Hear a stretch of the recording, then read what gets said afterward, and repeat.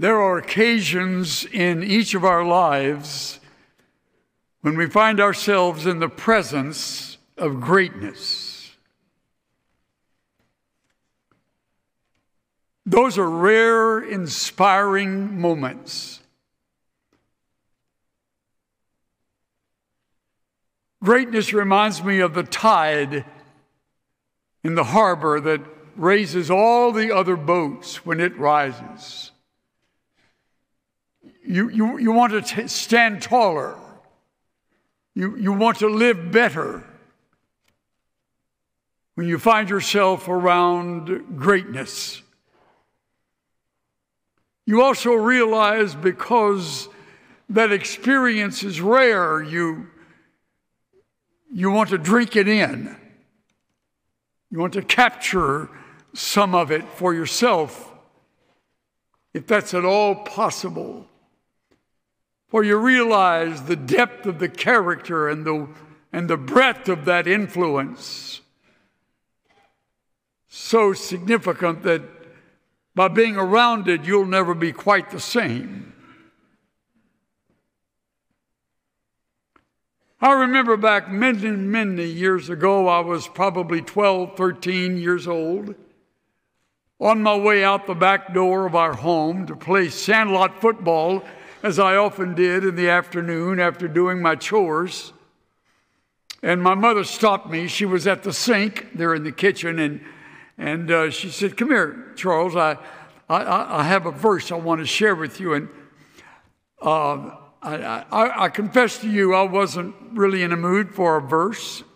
And her verse often became a devotional, and I really wasn't in any mood for that. I should have been, but I wasn't. And she had placed the verse that she was referring to on the wall in front of her at the sink. And she said, this verse is for you, son. I'm claiming it for you. I said, "Well, that's great, Mom. I'm glad it means a lot to you." She says, "I want you to take this seriously." And then she quoted it without looking at it. "A man's gift makes room for him and brings him before great men." She said to me, it's from the ancient Proverbs, but it's for you. And I'm claiming it for you one day. Years passed. I lost her. She was young and passed into the Lord's presence, but that verse never left me. As a matter of fact, it came back to me when I was sitting in a classroom at Dallas Seminary as a first-year student. Of all things, they had approved my coming as a student, and I'm sitting there in this enviable place in front of greatness. And the list of those great professors could go on and on. There were about 15, 16 of them on the faculty when I was there. Men like Bruce Waltke, J. Dwight Pentecost, Merrill Unger, Charles Ryrie,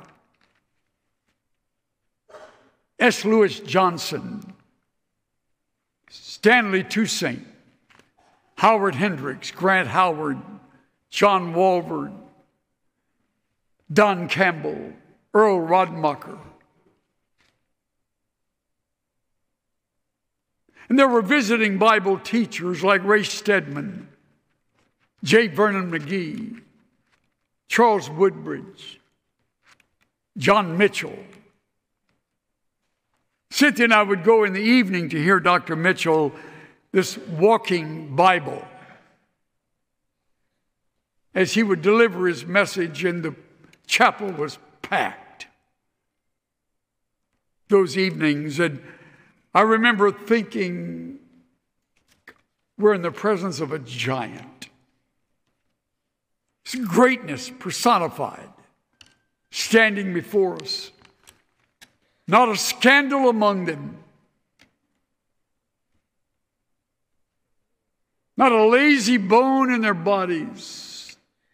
Great intellect, incredible pedagogy, and the ability to deliver one lesson after another from the text, whether in English or Greek or Hebrew or whatever may be the need. I often found myself spellbound, staying even after the bell rang and the students were leaving, thinking, my mother's verse for me has come alive. I'm before great men.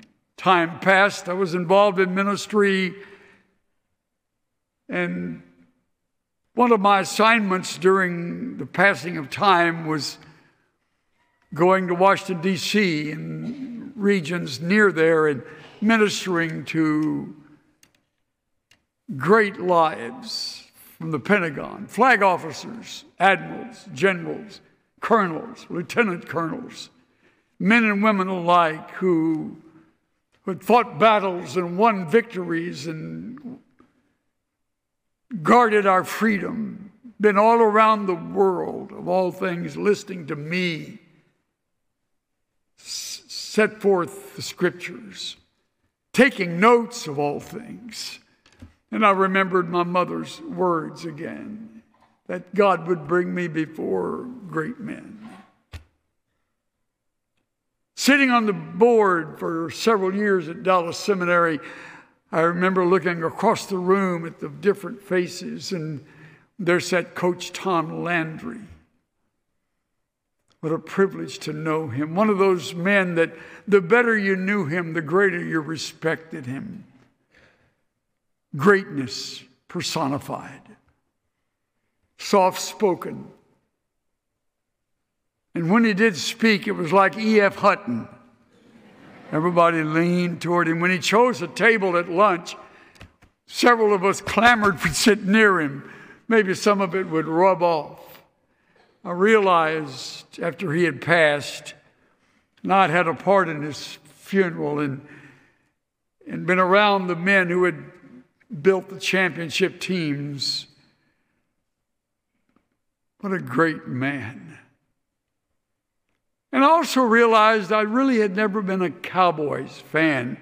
I'd been a Landry fan until J.J. and the Clowns sent him on his way, and they took the team in another direction. It's fine, but it's not the same without greatness. Because when you are in the presence of greatness, you are in awe of God's hand on a life. I remember Richard Sumi leading us in hymns in the chapel with tears in his eyes and ours, as he would go over the words of the hymn and help us grasp what we were singing. Majestic sweetness sits enthroned upon the Savior's brow, his head with radiant glory's crown, his lips with grace o'erflow, his lips with grace o'erflow. And can it be that I should gain an interest in the Savior's blood? Died he for me? And on he would go.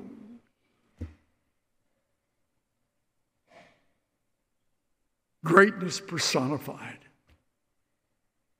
What a privilege. You walk your way through Scripture and you come across a few, not all, but some are in that category. Stephen is one. And you'll miss him if you're in a hurry to read through Acts.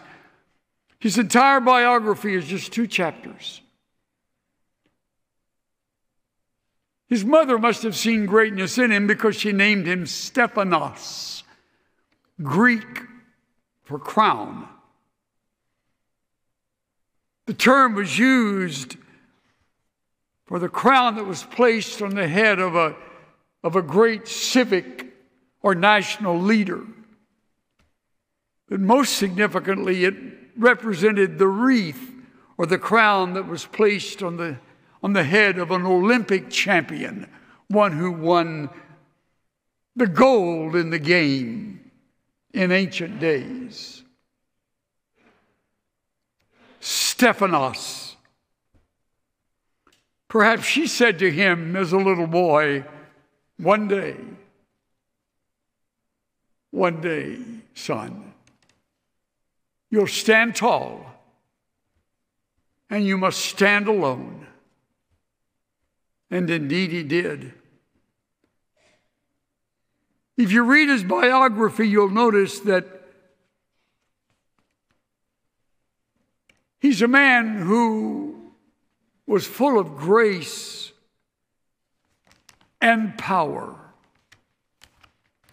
Grace. We use it often and don't pause to think of what it means. We understand the meaning of God's grace, unmerited favor which he extends, which we do not deserve, cannot earn, and are never able to repay. For by grace we are saved through faith, and that not of ourselves. It is the gift of God, not of works, lest any one of us should boast. Grace from God. Love that reaches up is adoration. Love that reaches out is affection, but love that stoops, it's grace. Not an original with me. Those are the words of Donald Barnhouse. Love that stoops is grace. But this is grace in the life of a human being. He's far beyond that of a civic leader or an Olympic champion. He's a spiritual giant. And he emerges virtually out of nowhere and comes on the scene to appear before an audience that despises him. But he's full of grace and power. Grace. When it's used of an individual, the background is interesting. It represents that which is charming, beautiful, elegant, lovely. All things that represented Stephen. When you were around him, as I said earlier, when I was around Landry, you just felt the presence.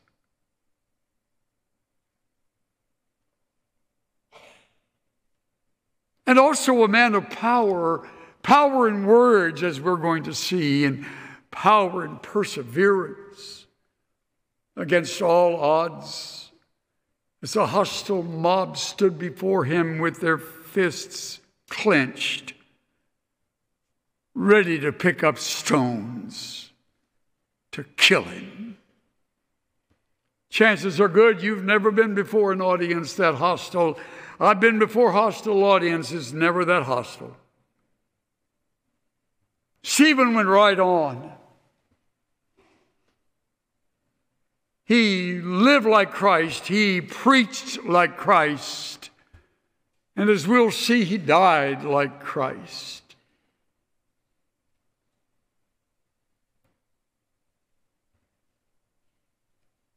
In fact, his accusers looked at him and realized he had the face of an angel.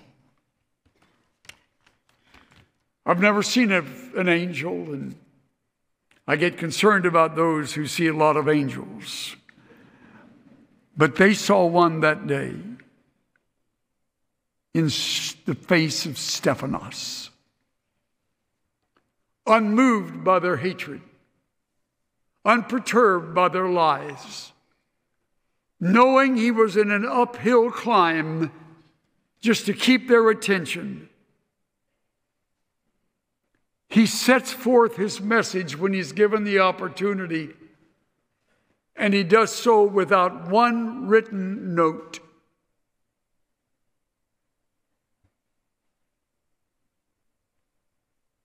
These accusers happen to be the Sanhedrin. May mean nothing to you, but they've were the supreme court of the Jews. 70 otherwise distinguished men of aristocracy, most of them wealthy, several of them Sadducees.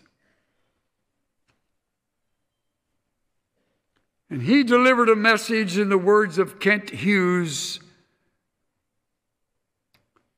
that was the most amazing and most potent sermon ever preached before a hostile audience. They couldn't stand it, and he wouldn't stop. If you read Acts chapter 7 and really read it, you will see that he covers the waterfront of Jewish history in the Old Testament. He goes from early on in their history all the way through to the very moment where they stood, condemned by his accusation, "You murdered the one whom God sent to be the Savior." In the power of the Holy Spirit, he set forth this solid exposition of the Scriptures. Again, without a note. Extemporaneously, having had no time to prepare, Stephen is full of the Holy Spirit, and as a result, it comes pouring out of him, and they didn't know what to do with wisdom like that. The hostile crowd never does. So they rely on brute force to silence it. What admiration we have for this man who delivered such stinging, penetrating words to those who are shaking their fists, answering back, yelling at him, clasping their ears with their hands. And on he goes right through his message. You may not want to listen, but you need to hear what God is leading me to say to each one of you.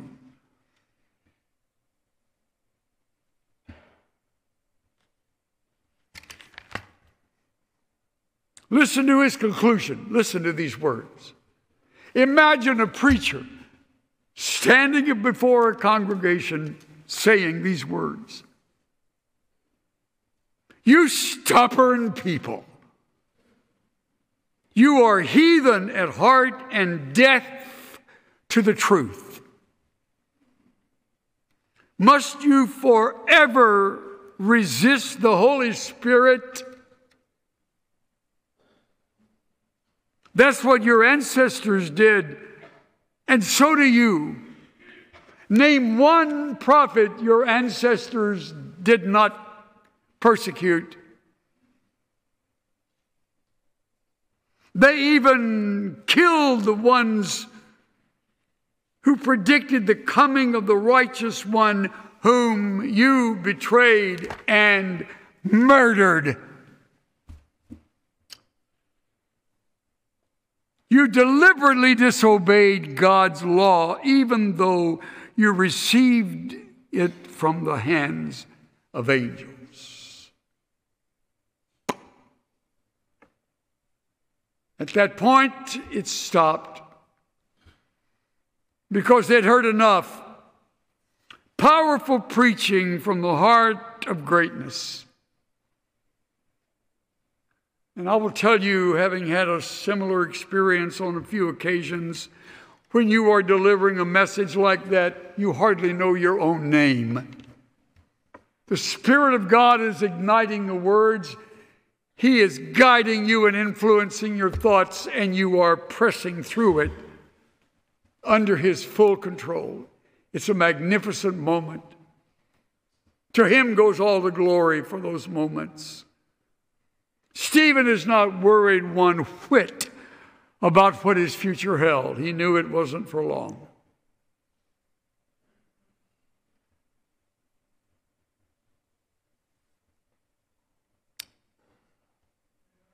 And so they decided this is time.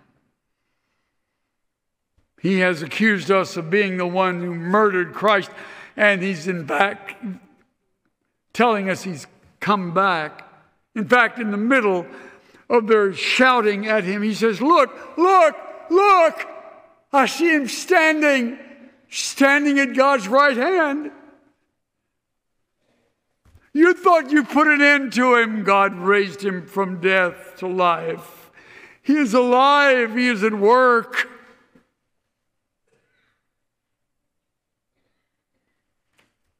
They couldn't stand it. They were infuriated, the text states. In a fit of rage, brimming with violence, the court becomes not an aristocratic group of judges, but an out-of-control mob. They tear their garments from their upper bodies and toss them in the hands of Saul, Saul of Tarsus, who is approving of everything he is witnessing. Not yet old enough to be among the Sanhedrin, he's standing there, perhaps just come from a class with Gamaliel, and the garments of all of these accusers are at his feet. And don't think he ever forgot it.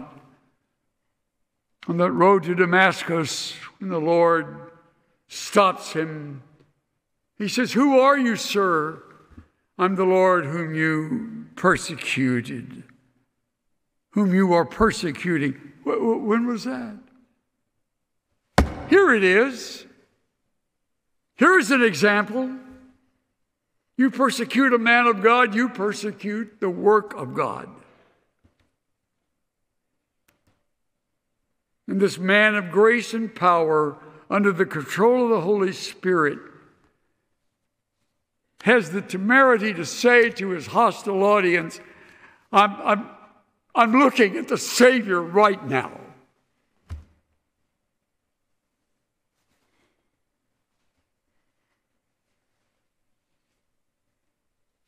Normally, as you remember, Jesus is portrayed as sitting at the seat, at the right hand of the Father. But now he's standing as if with open arms saying, "Welcome home, son. Come on home. The rewards await you."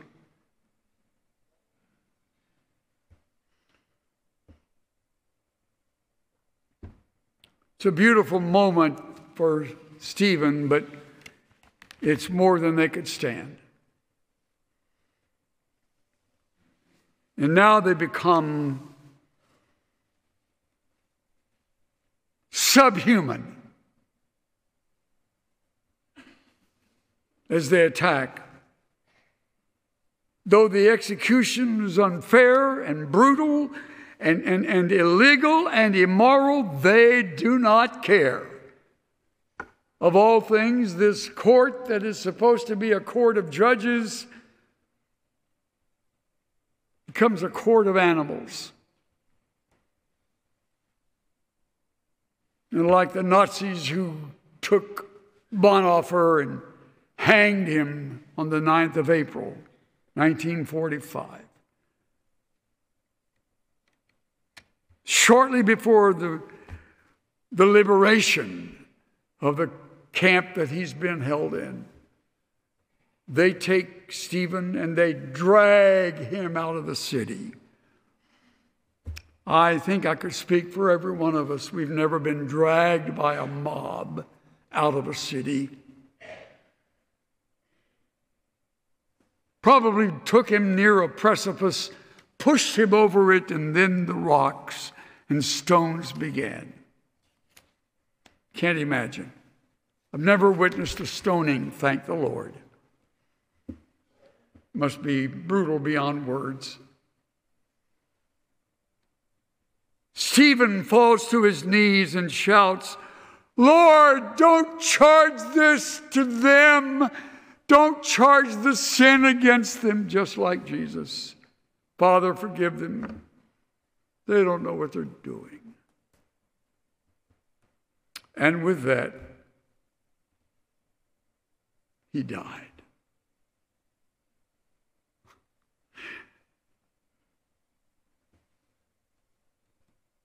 Even the great ones die. And we're left. We're left in their wake.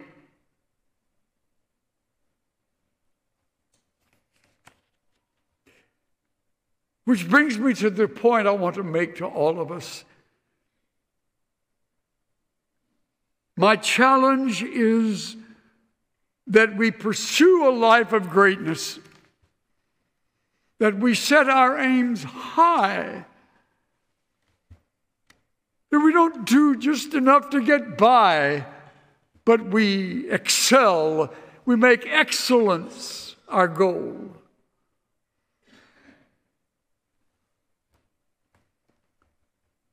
Right now, I have the joy of mentoring two of my grandsons who are both young adults. And yesterday we were together in 3 hours. I loved it. And they are loving it. And we're sitting in our family room, and I got on the subject of fathering. We're working through my book on David, and we were seeing that David is now on his own. In the 6th chapter of the book, I talk about every crutch is removed from David's life. And he has no family around him. You ever thought about that? From the time he went to kill the giant till the end of his life, never once is his father mentioned, or even his brothers, beyond the giant killing. Family's not around. Never do we know anything about his mother. Some believe he was an illegitimate, which is why he was left with the sheep and not even remembered by Jesse when Samuel came to choose the king. He said to Jesse, "Are these all your sons?" And Jesse, the father, says, no, I have one more, but he's with the sheep. Why would he say that? Why would he refer to David like that? Bear with me. Could it be that David was an outlier, seen by the family as a sort of an outcast? And when he wins the throne, where are they at the inauguration? Nowhere to be found. So I say to my grandsons, fathering is one of the greatest callings on earth. And men, I challenge you to make fathering one of your goals. I mean great fathering. I look through the scriptures and I look almost in vain to find great fathers. Where are they? Adam wasn't. Abraham wasn't. Isaac wasn't. Esau, Jacob, they weren't. Often if they have a family, you don't know much about their children. If you do, you're disappointed. David had 17 wives. What's he doing with that many wives? Not to mention the concubines. Poor father, great man, great leader, great warrior, bad father. So I said to my boys, time for a change. Set your goal high. If you plan to marry and you have a family, place an emphasis on fathering those children well. You'll be the only one they have. And we talked at length about it, what's involved with it. They just drank it in. I mean,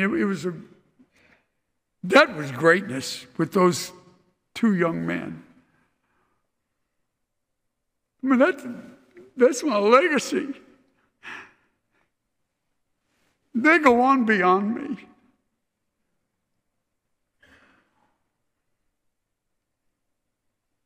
Stephen dies. We needed Stephen for more years.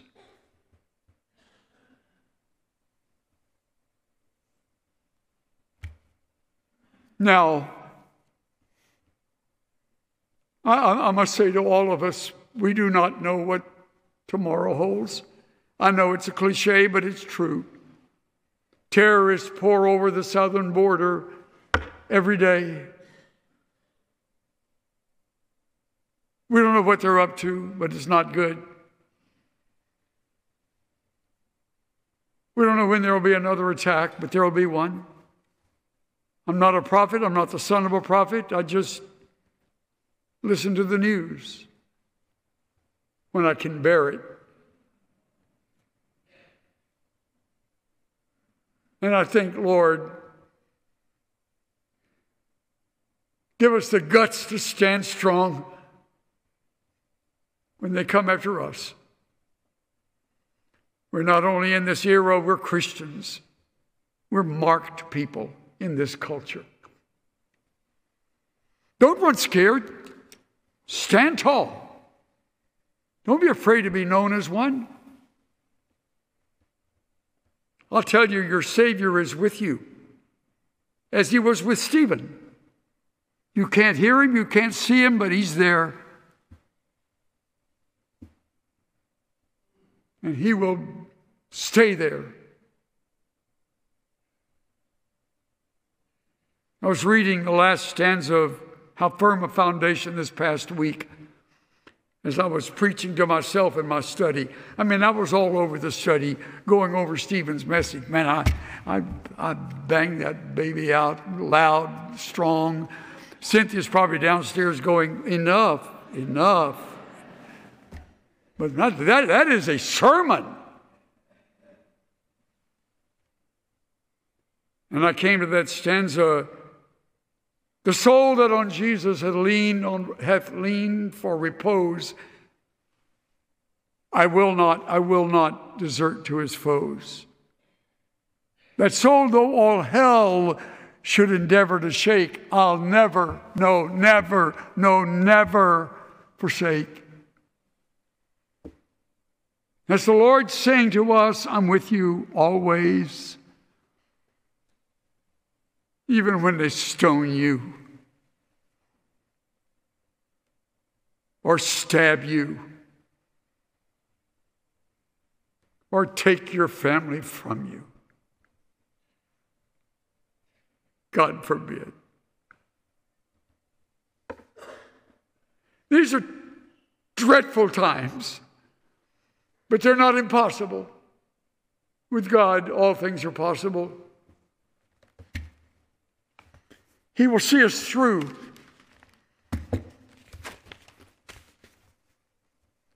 And he longs for us to step out of the ranks of the mediocre. Stop being afraid to be counted. Stop worrying about whether people like you. Stop caring whether you are in the majority. Arnold Toynbee was right. It's doubtful the majority's ever been right.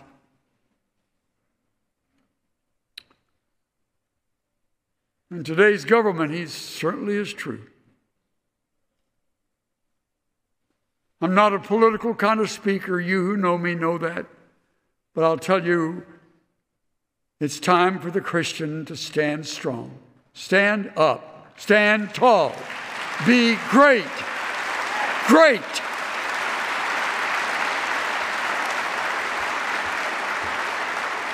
And the only reason you can't is you don't have a Savior. You've never come to the cross. Before there's greatness, there's got to be humility, where you bow before him and make him the master.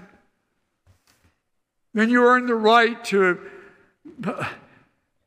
hear his voice and receive his grace and let him use you.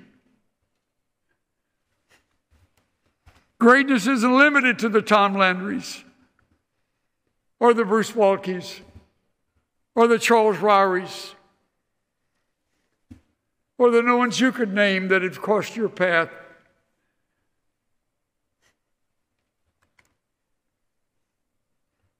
But you will be one of them. And by being one of them, you will be the one that others look up to and realize, you make me stand taller. And because of you, I can go on. I left the halls of the seminary to begin over 60 years of ministry, and I still remember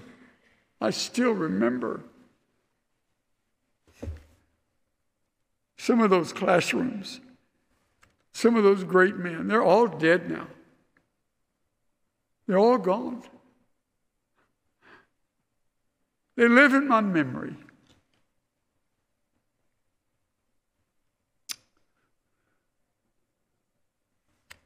A man's gift makes room for him and brings him before great men. Same for women. Same for you ladies. You're the mother of the family. Step up. Stand firm. Be careful that you don't get so engaged in your career that you forgot you've got little ones around you needing your touch, your hand. As Lincoln put it, no one is poor who has had a godly mother. God help us all.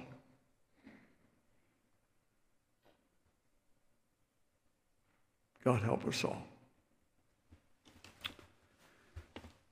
Dear Father, today we acknowledge that we need you,